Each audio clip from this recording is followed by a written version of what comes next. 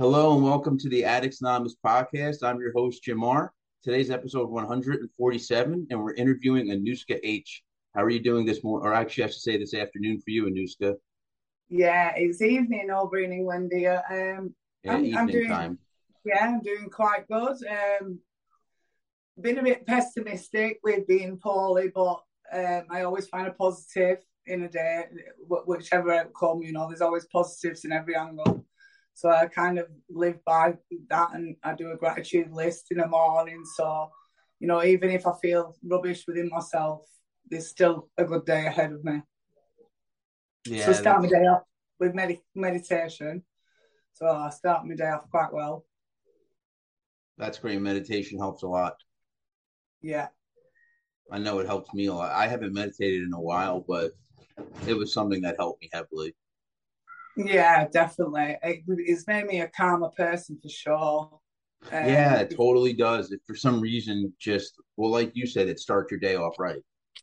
yeah, and believe it or not, breathing should be like natural, but I think sometimes we don't breathe correct, and it's learned me to breathe a lot easier because I'm quite a fast, and now I'm slowing it down, and just like being present in the room and connecting with the universe.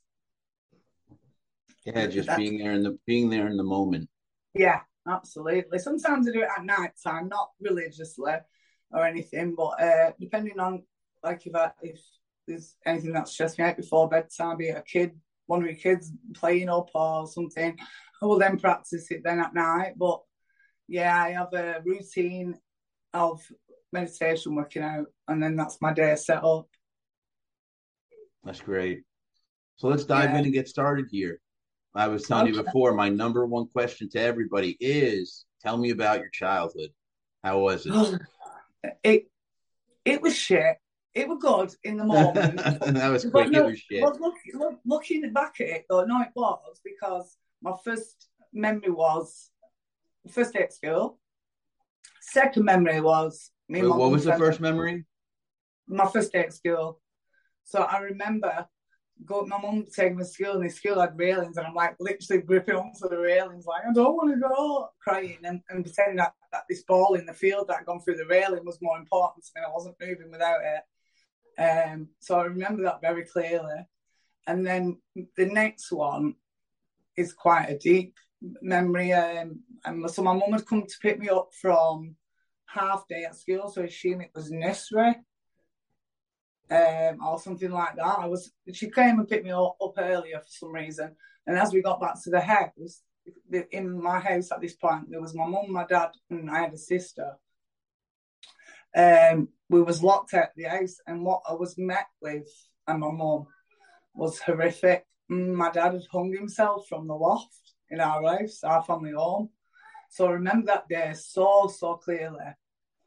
And then I got bullied quite a lot because I didn't have a dad, and I was called the B word because in England they say if your mum and dad aren't married when you are born, you're a BS BAS and the rest. I don't want to swear. So I got bullied a lot for that. And because my mum had moved from Ireland over to Rochdale in England, we had no family or support system.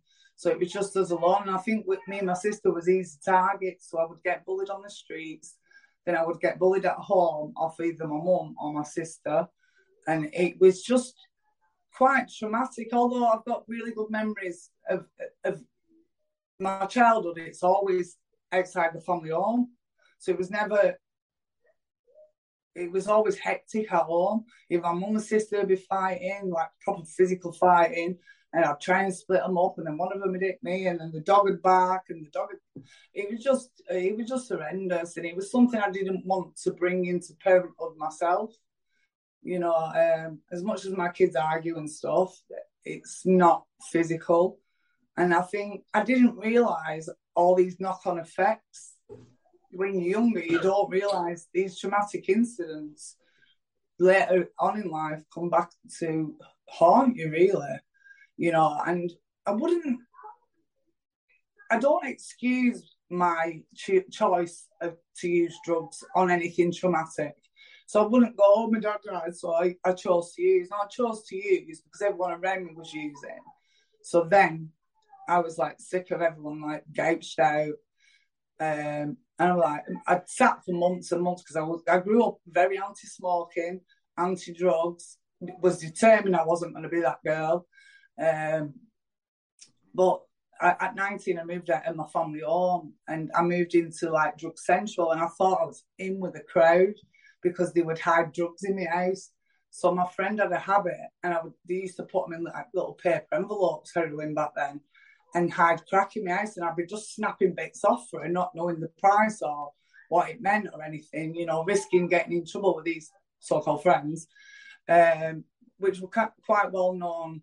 I wouldn't say gangsters, but well-known people, you know, that push people about, would force the way into using someone's house for cooking up, chopping up, bagging up, whatever you call it. But I thought I was special, like, oh, they chose me. So yeah, after months and months of being around that, I was just like, F it, give me some of what you're taking. I just want to take a step back. What was it like when you lost your father? How did that affect you? Like, I know you said it was a horrible thing, but was it something where you had to stay home from school for a while, or what was it like for you?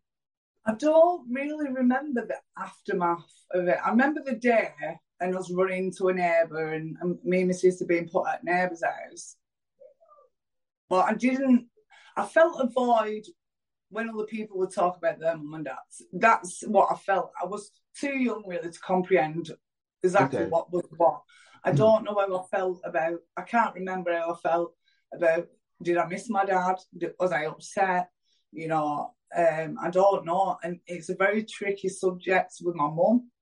She won't let us ask any questions about it. So I've never been able to divulge into anything about my dad, really. His side of the family, which I'll go on later on in a bit. I did meet up with his brother in years later, but I'll get to that.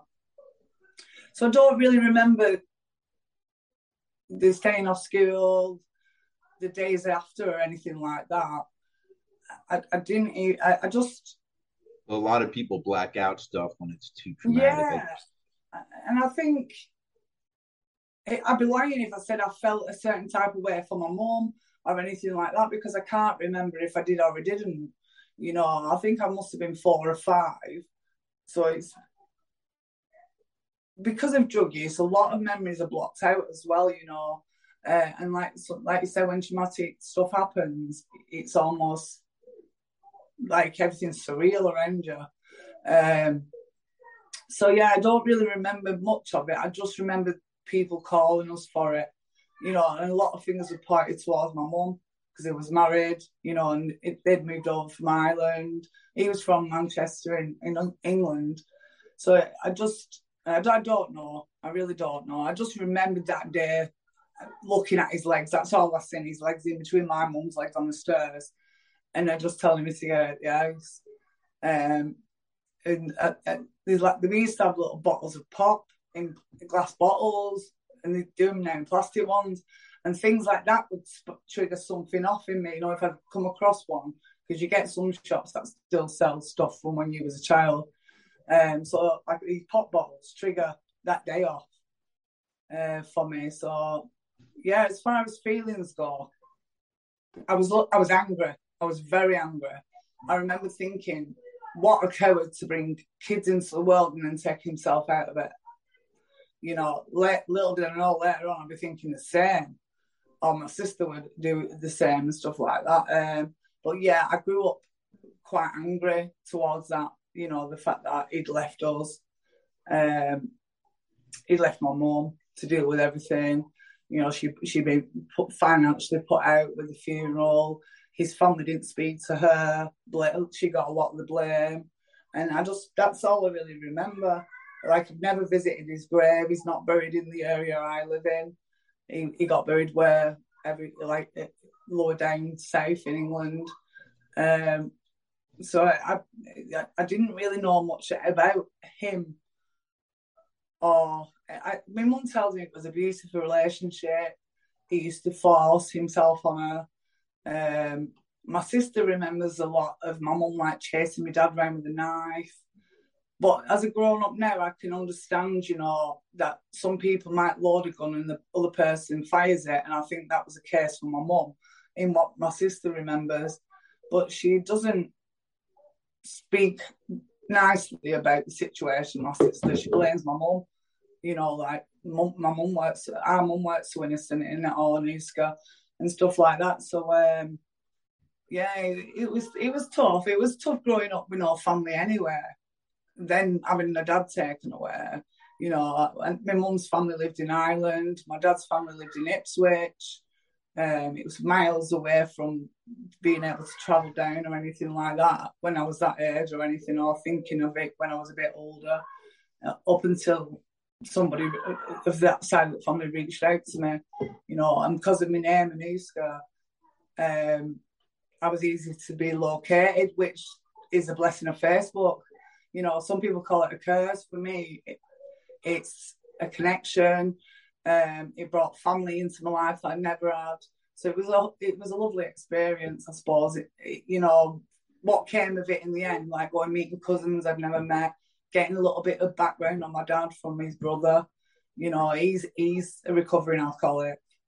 There's a lot of mental health issues that my dad had, and stuff like that. And I could see it pain. I could see it when growing up in my sister, because she would act out. She would be going seeing counsellors and stuff. But I knew something weren't quite right up here.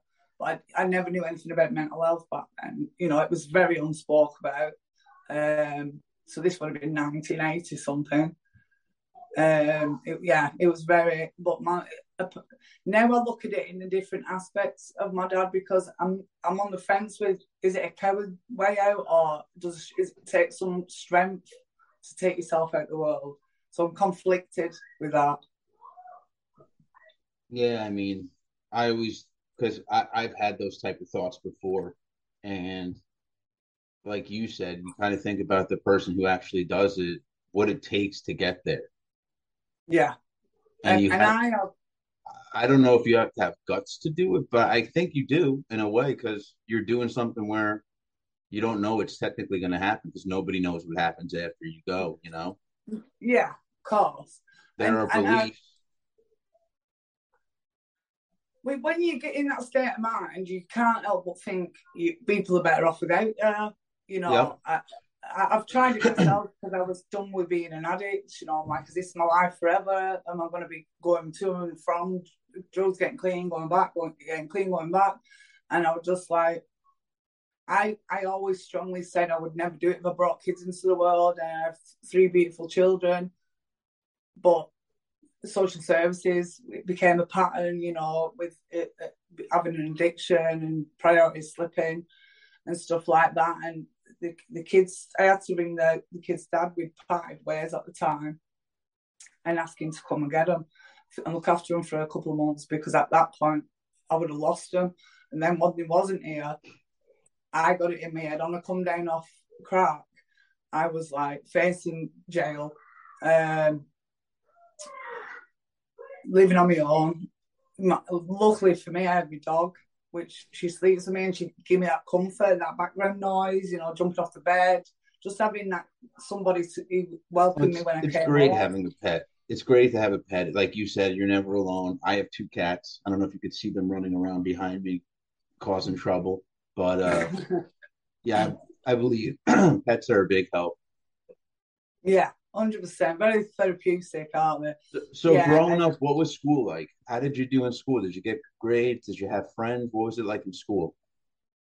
School was, I enjoyed school.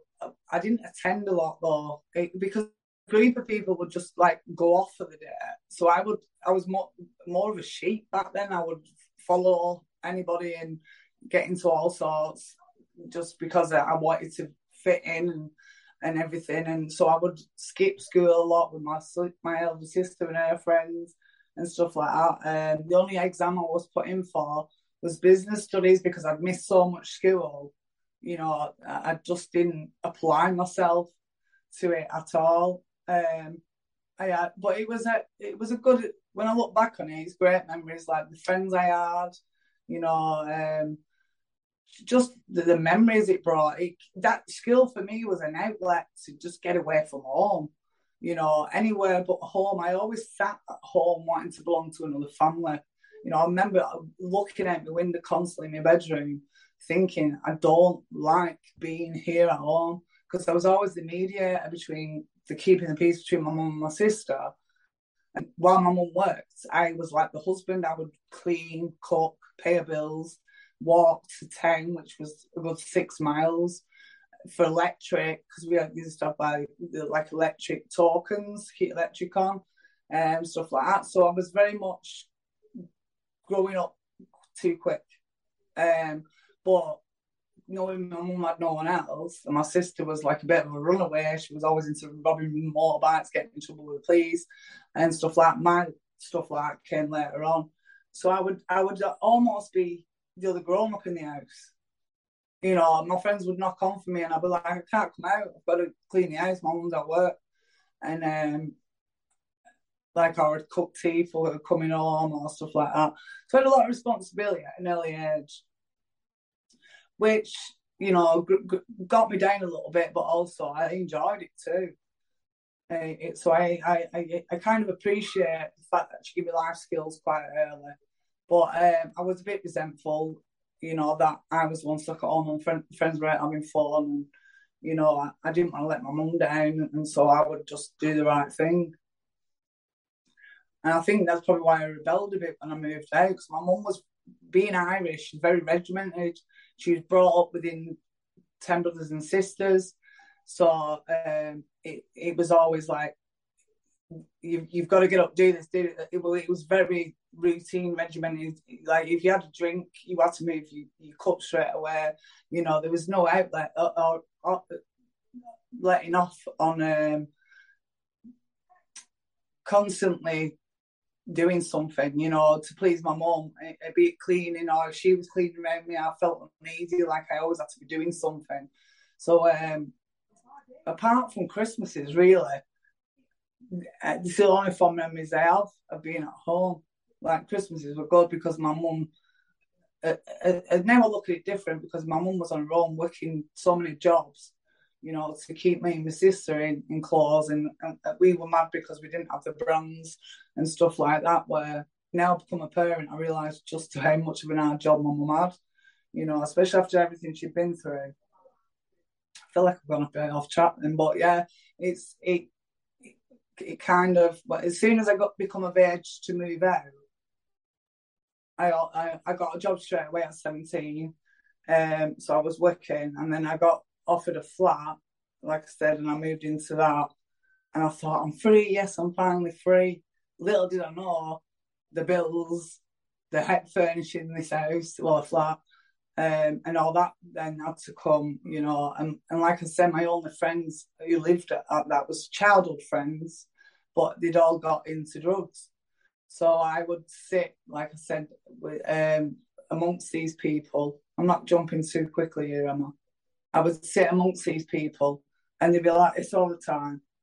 I'm like, this is no fun. But I'd kind of really stand my ground and go, no, I'm not giving in, not giving in, not giving in. And I remember going, oh, just give me some. And they was like really arguing, saying, no, you don't want it. It's not like passing a spliff around. I'm like, no, just let me try it. And I don't like fish. I remember eating tuna and really enjoying it, but literally throwing up everywhere constantly because of the effects of the heroin on me. And the 2 weeks of that, I was hooked. That was it started. That's when it went all wrong for me. Then, you know, I was taking drugs into jails for £20. And what was the first aid you ever used? So I'd smoked weed as a teen, so like 15, but I wasn't really a big weed smoker. And yeah, going back a little bit, my mum's friend was in a net of what we call bottom block over here. So it's like a mental health facility, you know, people who have a breakdown or have lost their mind or some stuff like that. So she would be on like Librium, diazepam, Valium, as you call them, Tomazepam eggs like they used to be, and she would give them us, while we were still at school. But this was all exciting to us. And I remember trying weed, and my sister was like, "No, you're not having it." But she stood there smoking it herself, and I was like, "Can't be one real for you, another for me," which made me want to do it even more. Yeah. You get told no, you want that forbidden fruit, don't you? So yeah, it kind of stops and started there. Then I remember at 17, because I was so tall, I'm 6'1", getting served with like a bottle of Bacardi at this big. And I remember having a swig of it, and I was like, "Oh, it's all right," and I threw it. But then what me and my friend would do, it would buy, like, they sell these really strong lager, it's called Special Brew. And in our strange minds, we put paracetamol in it, drink it, spin round, and think we get more X. It makes no sense. And then I remember us still being younger before the Class A's came into it, going around picking mushrooms, magic mushrooms, washing them, and drinking them as tea, and then going out, just crawling about in fields, just going like this, eating them, and just like proper tripping. I remember the first time I did that, I had to go home face my mum. Oh, it was horrendous. But yeah, I went back for more, and that was the first time I experienced highs. I wasn't a big drinker at all. I've never really had issues with alcohol. But then that died down for a little bit. Like I say, I moved out, then was around heroin for 4 months, and just I've always smoked drugs, never injected in my life, never. I got quite proud of that, and I'm like, is that something to be proud of, really? But yeah, I like that warm, fuzzy feeling it gave me, and it shut everything off. It shut my mind talking, because I was my worst critique, like shame. What I seen in the mirror was not probably actually what I looked like. I felt fat. Now, I've always been tall, so I don't know how that would be possible. But I was no confidence. Always needed Dutch courage. So if I went out, I would need LSD, ecstasy, or something to go out with. So when I'd moved out, I'd started all this. So I'd already started with the LSD, the ecstasy. Then a few months later came the heroin. Then someone had a crack pipe in front of me in the same flat that I'm in, where I took heroin. And I'm like, "Oh, can I try that?" And someone said to me, "Niska, if you don't try that, you'll never know what you're missing." And in hindsight, if you listen to them bloody words, I wish that you don't listen to your younger self. It's like, even as a child now, if you say no, they can't deal with the word no. And I think I was a bit rebellious, because I've been forced to grow up so quick. So whatever I shouldn't be doing, I was doing. So I'd be shoplifting. Got a thrill out of that. Like when I walked through the shop doors and I got away. So that became a habit as well. And then it funded a habit. Like I say, I was smoking heroin for 2 weeks. Started to feel rough, and I'm like, what's this feeling about? Like flu-like symptoms, not being able to sleep, getting really agitated, not being able to sit still, stand up, no self-care. And my friends, I remember the other friends that didn't use was just looking at me and my mate in disgust, because I think they came in and was scraping this pipe. And they was looking at us in disgust and stuff like that. But I'd gone past caring about what the people thought of me at this point, because this drug gave me this self-confidence, this false sense of courage, to just not give a shit. And I was rapidly dropping weight, not eating proper. It wasn't long before my mum got onto it. And then all my mum went out the window. I just didn't care. I just needed my next fix. So like I could say, people would take advantage of me, saying take these into jails. I'd go into jails, a Cat A jail, and I'd be meeting people I didn't even know who they were. They'd have to put their hand up. I'd have to kiss this man. Never knew it. And I was doing all this for 20 quid. And this, I'm on about, like, I've been to jail and I've seen women come in because they've took 3 bags into jail, 3 bags of heroin. And I'm taking balloons this size. And I just think, what where was my mind at to even Why were you taking contemplate? it into jails? Just to not say no to these so-called friends who were hiding the drugs in my house, these plastic gangsters. So they were in Uh, jail and you were bringing them drugs. so their brother might have been in jail, one of the brothers or something, or one of the friends. So I'd go meet someone else, so the drugs then would get passed to the brother, of the lads who were coming round to my flat. But it became like routine now, and thinking back on it now, like, Aniska, what was you thinking? But the 20 quid was in my head. That's all I seen, the money. Once I get back, I know I'll be all right. I've got money. I'm not going to be ill. And that's all I would think about. I wouldn't care about that. And then, police started kicking my doors in because they were getting aware of, like, people bringing stolen stuff to my house. Before I got into the flat above me, before I smoked crack or anything, they knocked on my door and they went, "Can we borrow your ashtray?" I like, "Yeah, you want my ashtray for what here?" And then I got it. Obviously you need ash to smoke crack and stuff like that. And then I got it and stuff like that. But yeah, to start getting into trouble now with the police, I'm installing stuff at my house. I'd be on a prison visit and the police would be kicking my door in. Forever. I remember the first time my door went in, honest to God, I was so scared because all I'm hearing is bang, bang, bang. And the area I live in wasn't great. And I remember going like out, it covered me and my mate was in bed, and I just covered myself like I'm protecting myself somewhat with a quilt. So then when they went police, I was like relieved, but also scared at the same time. I just knew no one was going to hurt me. So I felt almost safe as such, even though they were shoving me off to the police station. And then they would say to me, I always thought, well, not as bad as burglars and stuff like that. But the police would then say to me, if it wasn't for people like you, Anuska, that brought stolen stuff into their house, there won't be any burglars. So like, I'm carrying this weight, this responsibility of all these burglars on my shoulders. And I'm like really feeling bad for it. But yeah, I continue to do it and do it and do it, to a point where these people would then get aggressive for me. The people who were putting the stuff in my house and stuff, and they'd have a key. So I'd come home and something different would be there all the time. And I just got really took advantage of, I think, because I was so young and so impressionable, is that the word? That I would have done anything to please these people. Plus, they scared me at the same time. But I remember one of them hitting me. I thought, I had to draw a line here. So I shut the flat up and moved back home with my mum. But my habit still continued.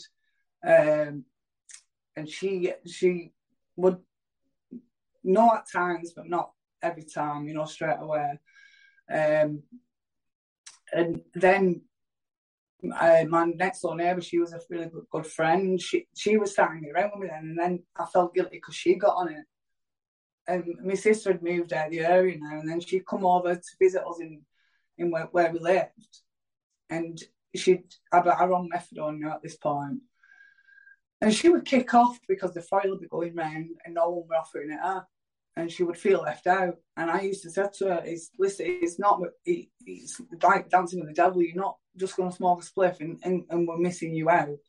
And she'd pick up my methadone bottle and she'd just swig it. And I'm like, what are you doing? No. I didn't realise at this time she had an alcohol problem as well because we lived in different areas. So she kept that hid well. So then she would batter me because I wasn't sharing. And then my friend got a habit, which I blame myself for. My sister ended up with an habit, I blame myself for. So carrying that responsibility around was awful, And now I realise you can lead a horse to water, you can't make the horse drink. Yeah, I was about to say that. I mean, you shouldn't have that resting on your conscience. I mean, you should remember that you did something dumb, I guess, but they ultimately took that. You didn't force it down their throat. No. So I moved back home, and then my mum decided to go work for the NAFE. So she gave up our family home. So my sister lived like in the town, out from the town I lived in. So I ended up, it was either moving with my best friend I'll move in with my sister, but my sister had a child and she weren't looking after her. So I thought, I'm going to move in with my sister and help look after my niece, because she'd leave her in the house on her own in a pram, you know, and I'd turn up at the house and her mum would be gone. And I'm like, I can't leave this child. I can't. So I moved in with her, and she would be drunk all the time. You couldn't rationalise with her, reason with her, tell her, even if, like, in England, we go, shut up, you dickhead. You know, like it's in jest.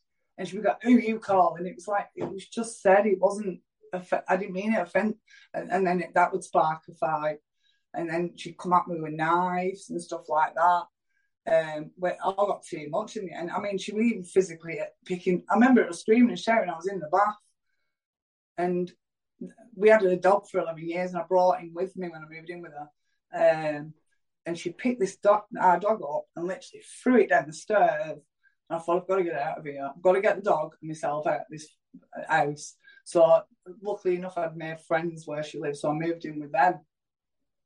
And I was clean now at this point. And I was working in the pub, and I had a lot of responsibility. I used to stay over at the pub with the people who lived there. It was a town in the town centre, so it was a well-known pub. It was right next to the police station, all right. So when I put my key on the till, my name would come up, which is very unusual in Uska. And the police officer that would have arrested me previous would come in, and I'd be like, please don't say anything, please don't say anything. And I used to see my mates free beer, and I got caught, so I got suspended. And I was with a lad, and I met a lad, and we started seeing each other. And because I got suspended, I thought, I'm just going to try my old dealer in the town I just moved from. And it rang, and he was really trying to talk me out of it, but my mind was set. I had tunnel vision, and I was going straight to get some more heroin. And then my habit started up again. Then he got one too, which I'll come into later, but I can't help but still feel responsible for this, but you'll understand that in a minute. Yeah, so it took a few weeks again. Then he'd go out burgling, grafting, robbing, doing whatever to fund our habits. You know, as far as someone, if you look at it in our world as looking after you with an addiction and a habit, he was great. You know, if you said that's someone who never took a drug, they'd be like, no, that's not great news, that's an enabler. You know, but I was the one that took the drug in front of him in the first place. He then took it, and then he was then risking his freedom by committing crimes, go to jail a few times. And it was awful. It was a good time because we had just met him and stuff like that, but it was awful at the same time. It didn't take long for word to go around, you know, that I was a smackhead. That word I hate, but I will use it myself because so many people have used it against me. It's like, if I say it myself, nobody can hurt me then because I've protected myself by going, yeah, I've been one, so what? I've come out to the end. So I say it out. So I'm about 22 at this point now. He's 21. And I was wanted by the police for not turning up at court, shoplifting or something like that. And the police had come, we'd run out of electric. So where we lived in this flat, we went staying at the flat at the other end of the block. And the police turned up to arrest this girl's boyfriend who lived at the house. So my partner, Tommy, he covered me up because I had tattoos and he was scared the police would recognise me and arrest me. And he'd only been out of jail a month at this point. So we'd scored a bag, a £10 bag between the three of us. And he'd been up all night. So he goes to me and this girl, you finished that just saying with the tube. So when he's woke up, he's forgot what he said. He's kicking off now, but he put a bit aside for me in the morning because he'd not had built an habit up because he'd not been out of jail that long. So we could go get my money sorted because my money had not turned up or something like that. And he woke up and he kicked off. So we had an argument and he went back to the flat to use a little bit he'd put aside for me in his pocket. Bear in mind with no electric on at this flat. So it's 12 a.m. in the morning. And my friends come in and she went, I can hear so much commotion at your flat, Anuska. I think it's them who've just moved in underneath you. So as soon as I opened the door, I recognised these screams. Because he'd been beat up before, like in front of me, and I'd have to get in the middle and split it up or whatever. But this was different. So there were two Tommies, my Tommy and another Tommy. The other Tommy had got this girl addicted to marzipan and heroin because she got money every week because she had a child. So she had that regular money coming in, but she had a boyfriend in jail. So she died of the mixture of temazepam and heroin because her tolerance wasn't used to it. So this other Tommy got pulled in for manslaughter, no further action came of it. So this particular night that we've argued, he's gone home. Two of his friends and two strange people, the girl's sister who died, another lad, and two lads he'd grown up with, come to the flat, premeditated. I'm busy. Okay. Yeah. Sorry, I won't miss that. Right, go on then. No, it's okay. Sorry about that, Tim. Took me from white toilet. Right, let's just shut this up. I do apologise, right? No background noise. There we go.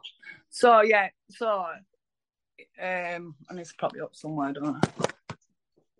Oh, come on now. Jackson, you're going to have to wait, mate. I won't be long. Sorry about that. So, this particular night was different. So I heard him screaming. So starts running. My daughter, we had a daughter together. She was about 23 months old. And when I looked up at the flat, because it was only a 2-story building, so it had a flat underneath, a flat on top. I looked up and I could see this lad I knew and this girl like holding it like that. So as I've run up, this guy's like just whacking him on the head with his hammer. And I've literally, out of my adrenaline, lifted him up, kicked him down the stairs. But I was wanted by the police, so I'm thinking, I want to go to hospital and see him. Looking back at it now, you knew he was lifeless then. This big pool of blood. He'd been attacked by 3 people. One of them stayed in the car. As I'm passing, I know one of the people, but I didn't recognise him because I'm just in a rush to get to where I can hear my boyfriend in trouble. And he had injuries from head to toe because he'd been battered with a claw hammer and a wheel brace. And I ran then straight to it. I'm like, ring an ambulance, ring the police. So my friend's doing that. And he's still alive at this point. So I ran round to his family's house to get them to come, to let them know what's going on and stuff. But the police don't let me go to the hospital, to take me straight to the station because I'm a key witness. And I'd got there about 12:20. At 1 o'clock in the morning, my mum would come. She'd been alerted. And I was told he died. For that year after was horrendous. It was absolutely horrendous because this was my soulmate, the love of my life. We just had a child not long ago, so I totally went off the rails. I'd take anything and everything to suppress that feeling of loss, grief, pain, anger, everything. I felt everything, but I didn't want to feel nothing. So I would take every tablet that would stop it. Benzodiazepine, they're known over here, so that'd be temazepam, diazepam. I don't know, I know Valium is diazepam in America, and any drug under the sun. And I moved in with my sister because I wanted noise. My mum said come and move in with her, but I just wanted noise, and she had a kid, I had a kid. So I just went to my sister's. Well, that was a big mistake because she would still continue to batter me. She would be drunk and telling me he's in the room, he's in the corner there, and it was just horrendous. And then I remember looking at my daughter and thinking, I've got to live for this kid now. And so I started seeking help. I got on a script. Back then, we only had methadone. We didn't have what we call Subutex over here. Don't know what they have in America, but they're both substitutes for heroin. So I was on methadone, and I started going to counselling, trying to get my life back on track. Moved out my sister's into my mum's. My mum knew it all then. Everything had come out. Like, she knew I was struggling. She knew I had an addiction and stuff like that. So she really helped me to get back on my feet. Even at the funeral, everything seemed surreal because I didn't go through that pain because I suppressed it. So even looking back on it now seems, did that really happen? That's the stuff you see happening to someone else, that it doesn't happen to you in real life, but it does, doesn't it? So yeah, I kind of changed massively as a person. Then I was closed off. I wasn't affectionate anymore. I went into detox in 2002. He got killed in 2001. And I missed that comfort, of that, the opposite, that me and my partner. And I was in detox, and it was a 6-week detox to get off heroin and methadone.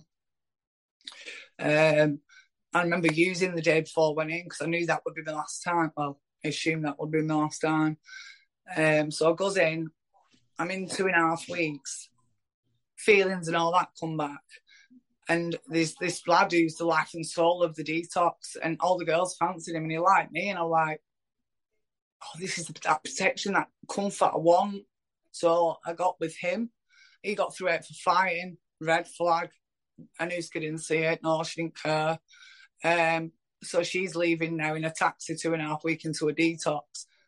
I've got to pay for this guy's taxi to come to the detox for me. And then I'm too ashamed to go straight back to my mum. She's looking after my little girl. So I goes to my sister's. We end up drinking this big bottle of vodka. And alarm bells didn't even start ringing then, because I poured the vodka away the next day, knowing I had to go and face my mum and kind of say, look, I've let you down and stuff like that. And it was all I could think about. And I remember this lad I met called James. I remember him looking at me like, you just poured that down the sink? But he never questioned it, because it's the first night I was really being together. We spent time on the detox, but not right long. That was one of the best moves I could have ever made. I definitely brought an abusive partner back, because I didn't know he had an alcohol addiction as well, so he got clean off his class A's, but still had a drink problem. So then I would be paying for him to drink for him to batter me. So I went through a domestic violence relationship, violent relationship. By this time, I'm pregnant with his child, which is something I didn't want. I don't regret my daughter, don't get me wrong.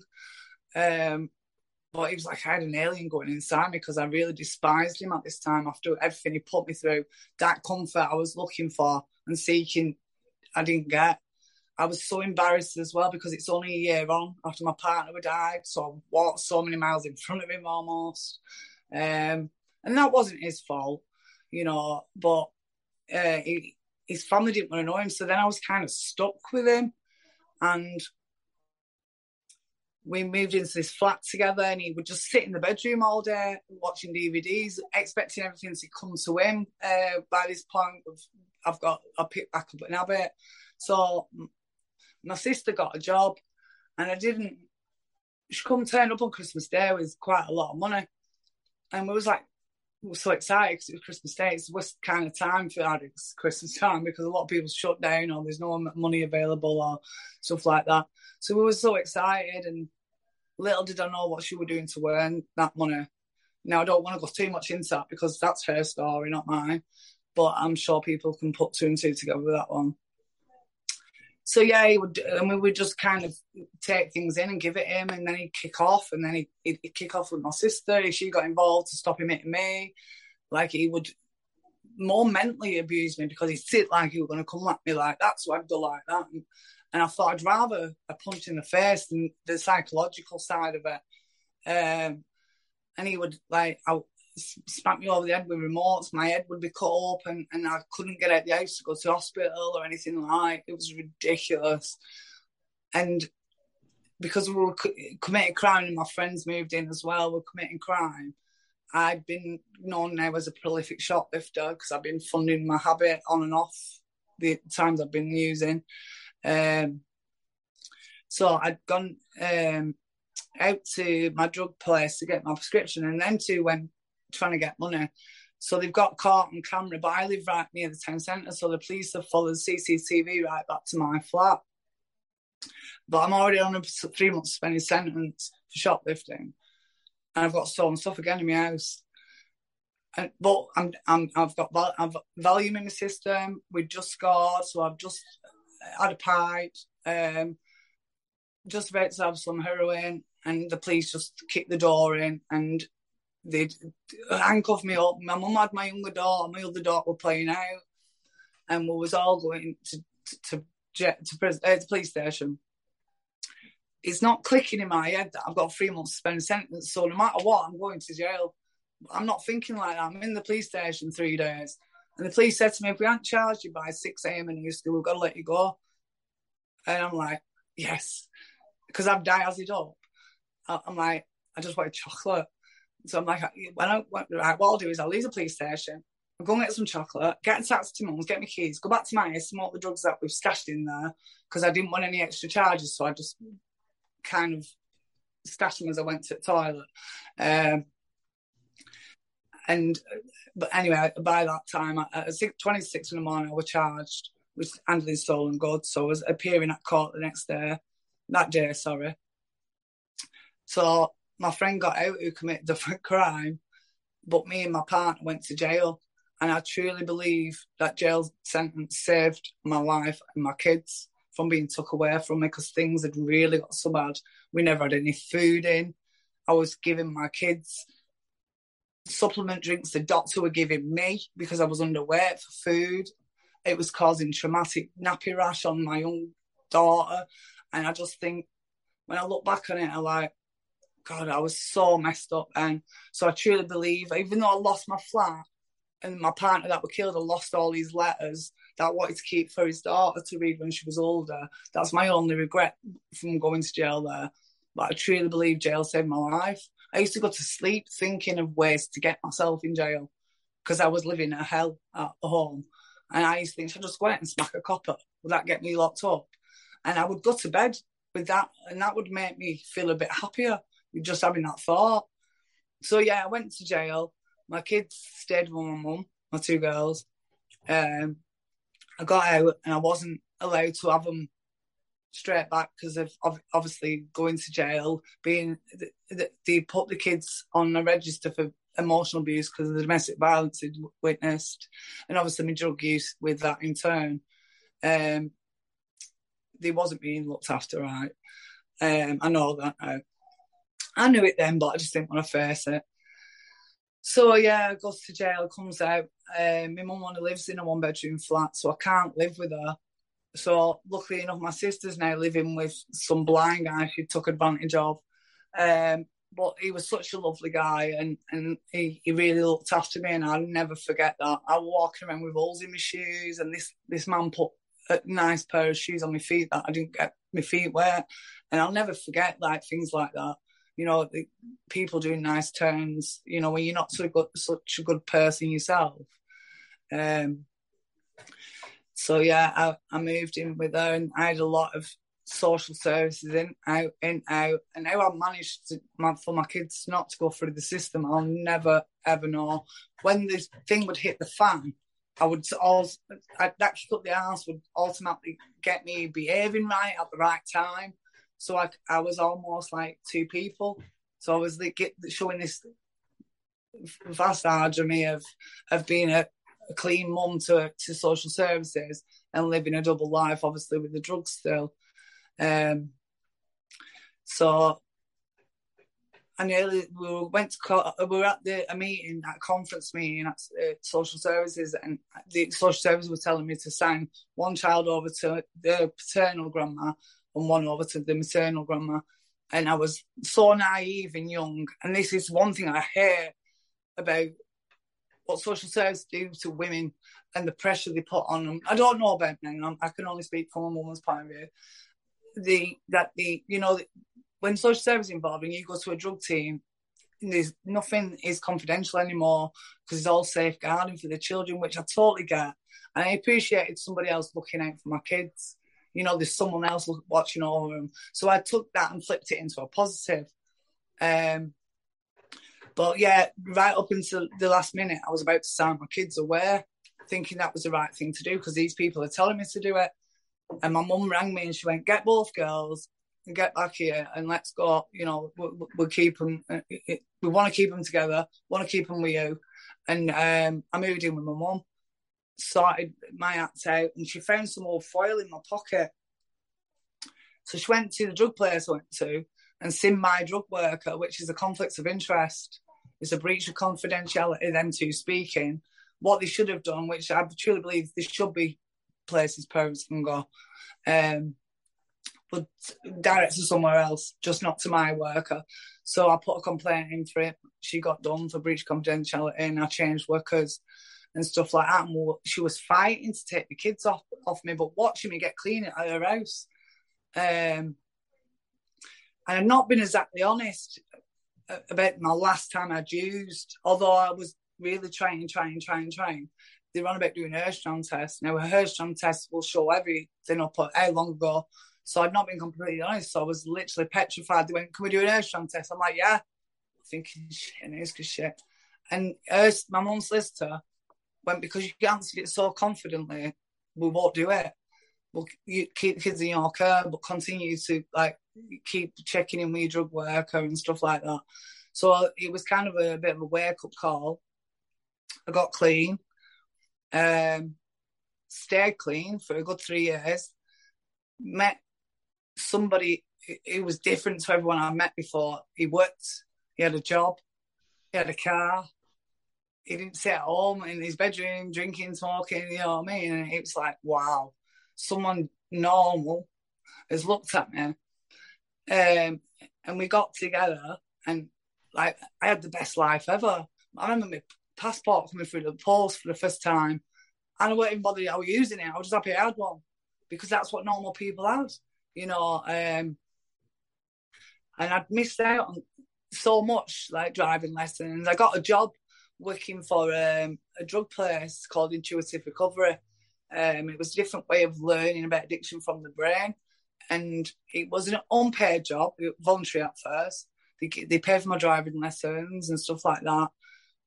It was such a ball ache leaving my house, having to drop my daughter off at before school club, then go and drop my son off at nursery, and he'd screwed the place down when I left him. So I have this guilt trip, and now we're using public transport, and I was constantly late. But I'd leave my house at 7, wouldn't return till 7, unpaid. And then my boss decided to take me off the trial period. So then the benefits agency wouldn't pay for my childcare, which meant I would have been out of pocket if I carried on. But I thought, I'm not quitting. I'm not going to quit until you fire me. But he said to me, he said, like one of them Russian dolls that you punch and just keep getting back up. I'm not like, is that a compliment? I'm not sure. But I took it as well. And yeah, it was nice, like being on the other end of it, working for him. So yeah, I was clean 3 or 4 years. Boredom setting. Then as soon as I was son, and then he started, because I was at home mum, and as soon as he started school, I was left wide open with nothing to do, constantly sitting in the same chair every day, watching the same stuff on the TV. So I'd get lethargic, couldn't be bothered, no motivation, wouldn't be eating well. And I'd be like, oh, I know what will get me off my ass and get me on my feet. I'll be cooking the kids' tea and cleaning. So I think I'll get a bag of heroin, control it. If I have it for 3 days, the one bag, I'll be all right. What's that thought about? you know, you never can control it. It controls you. And it wasn't long before I was back down that path. But I remember sneaking about with my partner, and he thought we're cheating because I was going into town using drugs, coming back. So I was living two lives again. And when I told him in the end I had an addiction, there were more relief. You know, he didn't understand it because he's never been down that road. But 13 years later, we're still together. You know, for someone who's never been in this predicament, he's very supportive. Yeah, he don't fully get it, but he couldn't ask for anything else, you know. At times when it's really got hard, he stepped in, stepped up and stuff like that.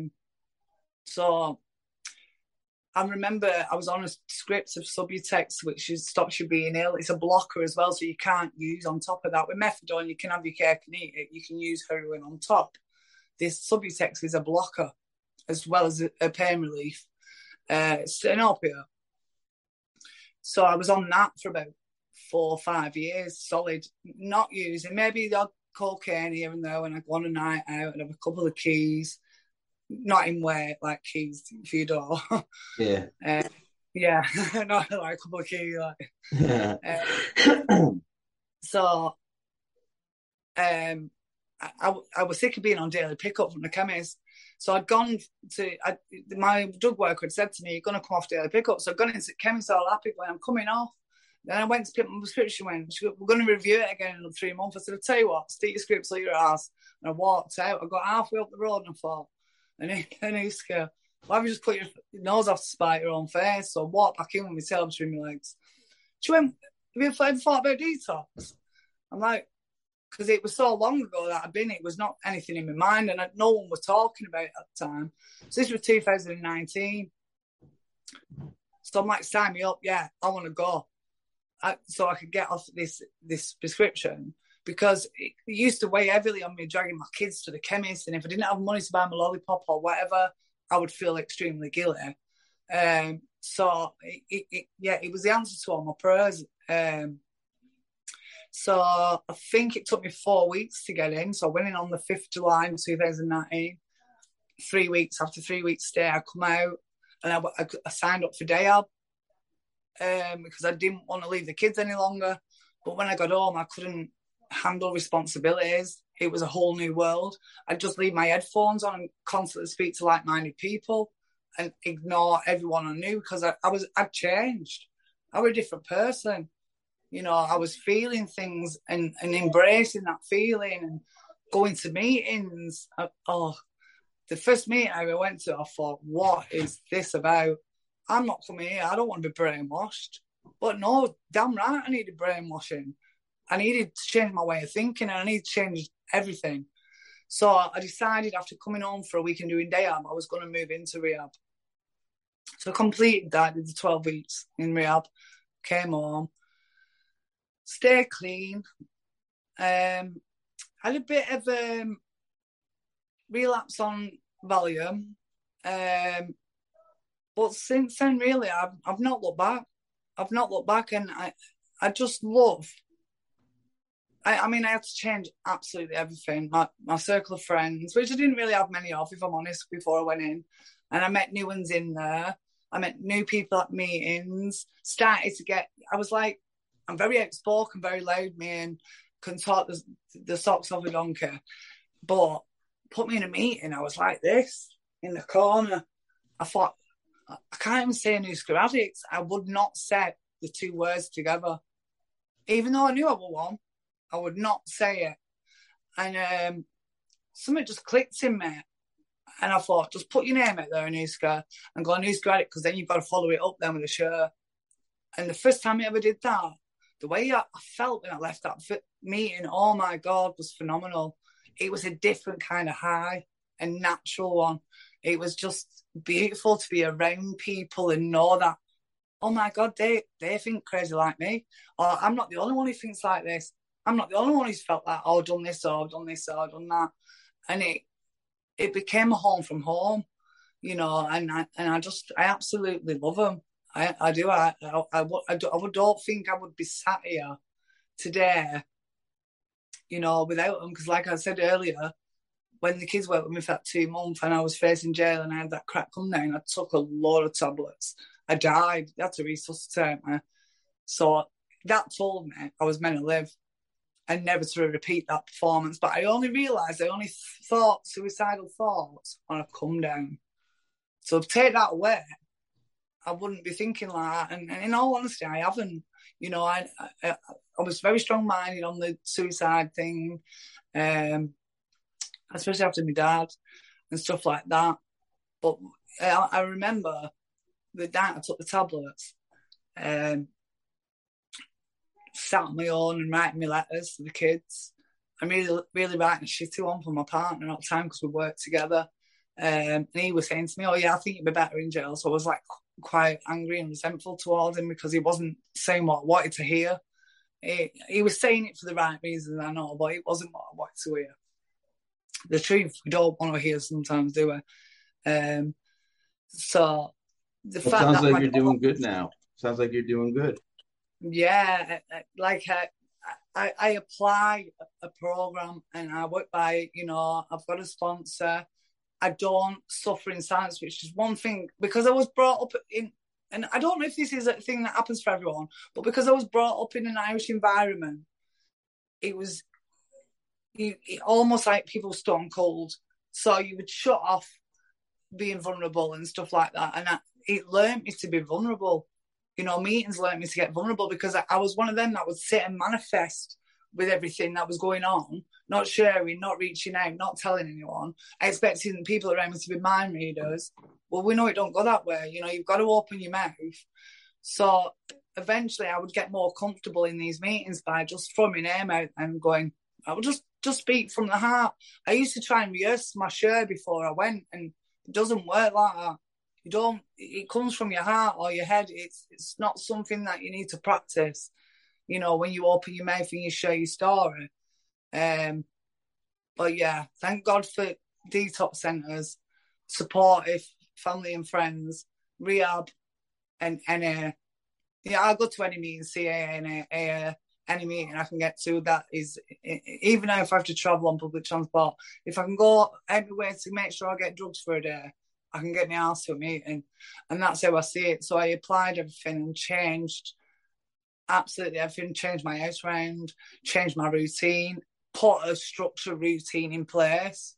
I kind of have let that slip for the last 4 days, but that's because I've been poorly, a little bit self-care's going out the window. But with the right medicine now from the doctor, I'm on some really strong anti-inflammatories. I feel like I'm getting back to my normal Anuska, the one that's grateful and optimistic and stuff like that, because I've been quite negative for being poorly and a bit agitated and stuff like that. So yeah, I'm in a really good place. I'm happy with the way things have come on, and I always said if I could help one person, all them years of drug use is not such a waste of time. And when I went into the detox centre, I applied to be a peer mentor. So I went back there looking, giving back, because I'll never forget that place. That place helped me and helped my family massively. So I went to give back, and then to also keep at the forefront of my mind, this is where you could be at again. So it really helped me. So yeah, I still volunteer at that place. It's a lovely place to be at and stuff like that. It's just a lot of goods come from it, and it's just nice to give back. I never took my prescription for granted. Like someone felt it was like a God-given rule. I never, ever took that for granted. Like they give me a prescription, that they stop me from feeling crap. I never went in, demanded this, demanded that. Or I sat in these places loads of times, hearing these people talk like this. Well, you've messed my script up, I want it effing right now. And no, be appreciative of what people do for you. Be it a small gesture or anything. But I don't give to receive either.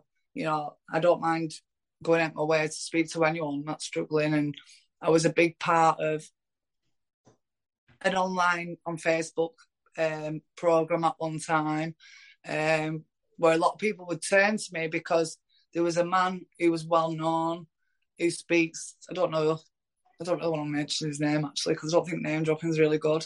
Had a big platform on Facebook, and he was recovery is the new cool, he would say. And he would say my name, so then people would get acquainted with me and would be in my inbox. So it was such a lovely thing. It got a bit overwhelming at times because a lot of people, and you felt ignorant, not responding, So I do put my self-care first and foremost. And then if you want to speak to me about whatever's going on for you, or you want to question something, or I can go into the detox and ask anything for you. I'm not scared for anyone to jump in my inbox and ask. I get a thrill out of that. It's nice to just help.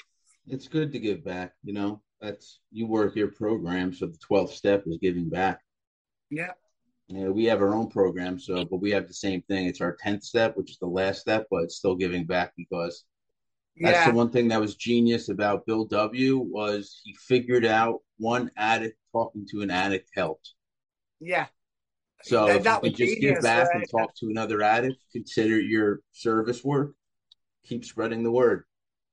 Yeah, I have one last question for you. So, do you have any advice for people watching and listening? Reach out. Don't sit in your own mind. So for me, once I start dwelling on something, I will take myself out for a walk. But if that's not the case, pick up a phone. Don't feel like you're burdening anybody with your problems, because that person gets some sort of feeling of being there for you. I come into it thinking, what do you give me these numbers for? I'm never going to ring them. Use these numbers. Use anything. If anyone says ring me, if you've got a problem, reach out. Get involved with services. Go to meetings. Even like I go to AA meetings. It's a meeting to me. I went through the steps the AA way. And I'm glad I did it that way, because that was the original way. So I would say, get a sponsor, speak your mind, your feelings. Don't be ashamed of the way you think and that you're the only one, because I bet there's about 1,000,000 of us that have got the same thought. And if it ever gets so bad, just pick up the phone. Don't ever think that you're not worthy of being on this planet. We're all here for a reason, and we're a long time dead. So live your life like every moment should last. I try and get up and take value out the day. I remember going to bed dreading waking up and going to sleep. Now I love it. So routine, structure, meetings, sponsor, reaching out first and foremost, though, because a problem shared is a problem halved. And they haven't made that saying or catchphrase up for no reason. It's true. It's got me to where I am. And lockdown was so hard, so hard. But keeping in touch, be it via Messenger, Facebook, WhatsApp, whatever you can do, please just do it. Don't suffer in silence. Especially men. Yeah, no, men, we're pig-headed sometimes, but it's something that I think everyone is capable of once you get to that point. But I appreciate you doing the podcast today. Yeah, there's strength in unity, and there's strength in just being vulnerable. Yep, absolutely. No, you're completely right. Thank you for inviting me on. I feel really honoured to have been given this opportunity to speak to yourself. It's nice, it really is. And if we can help anyone, like I say, if I can just help that one person, just know that they're not alone. Like-minded people are your best bet. 100%. We can go to doctors and stuff, but as someone who's been through it, they know what they're talking about the most. Professional people you do need as well, but like-minded people is key. All right, it sounds like a good place to wrap it up. Yeah, I've really enjoyed it. I don't know if I went off track, and I just hope it was. No, you did great. You did absolutely great. And I feel like liberated, because we've spoke about it, and like the fact that I've been blessed to even been invited on your podcast, your video, your YouTube, your Zoom, whichever way you want to look at it. It's that's a blessing to me, So I thank you so much for that. No problem. All right, sit tight for me. For everybody, okay. All right, for everybody watching and listening, If you like what you saw and heard, go below and give us a like. Also, subscribe to see when we upload new videos. Also, you can check us out on Twitter, Reddit, Instagram, Facebook, and TikTok. I also suggest you check out our website, www.addicts-anonymous.com. There you'll find a ton of free literature as well as other types of resources. So again, I hope you like what you saw and heard. And until next time.